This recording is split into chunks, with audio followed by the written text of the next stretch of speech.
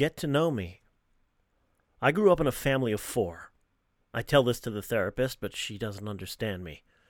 She simply nods and taps her pen against her notebook, as if waiting for me to divulge, but I have already told her the most important thing about me.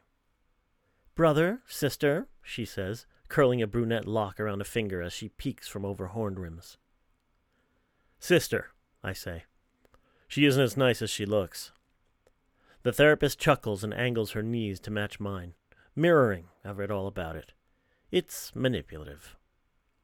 "Sorry to hear that," she says. "Sometimes it's much harder for us to like our siblings than it is for others to do so." "She's killed 36 men and women over her lifetime," I say. "Still like her?" The therapist cringes, but only for a moment as she dashes notes onto a white page. "Your mother and father?" "Terrible people." "I'm noticing a pattern." "My sister is abrupt, whereas Mom and Dad are skilled in torture. When you hear the screams, you'll wish my sister had the job."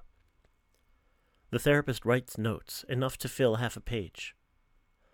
"I'm thinking we reduce your N-doxycyl before next session." "And the murders?" She rests a hand on my knee and offers a sad smile. "Let's park those for today."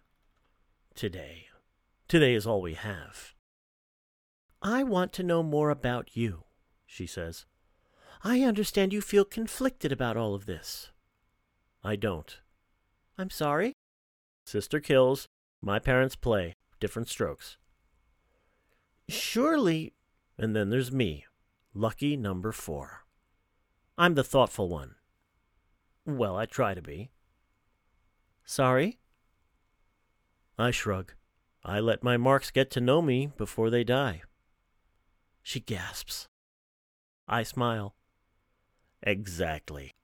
I love the look of horror as it all comes together.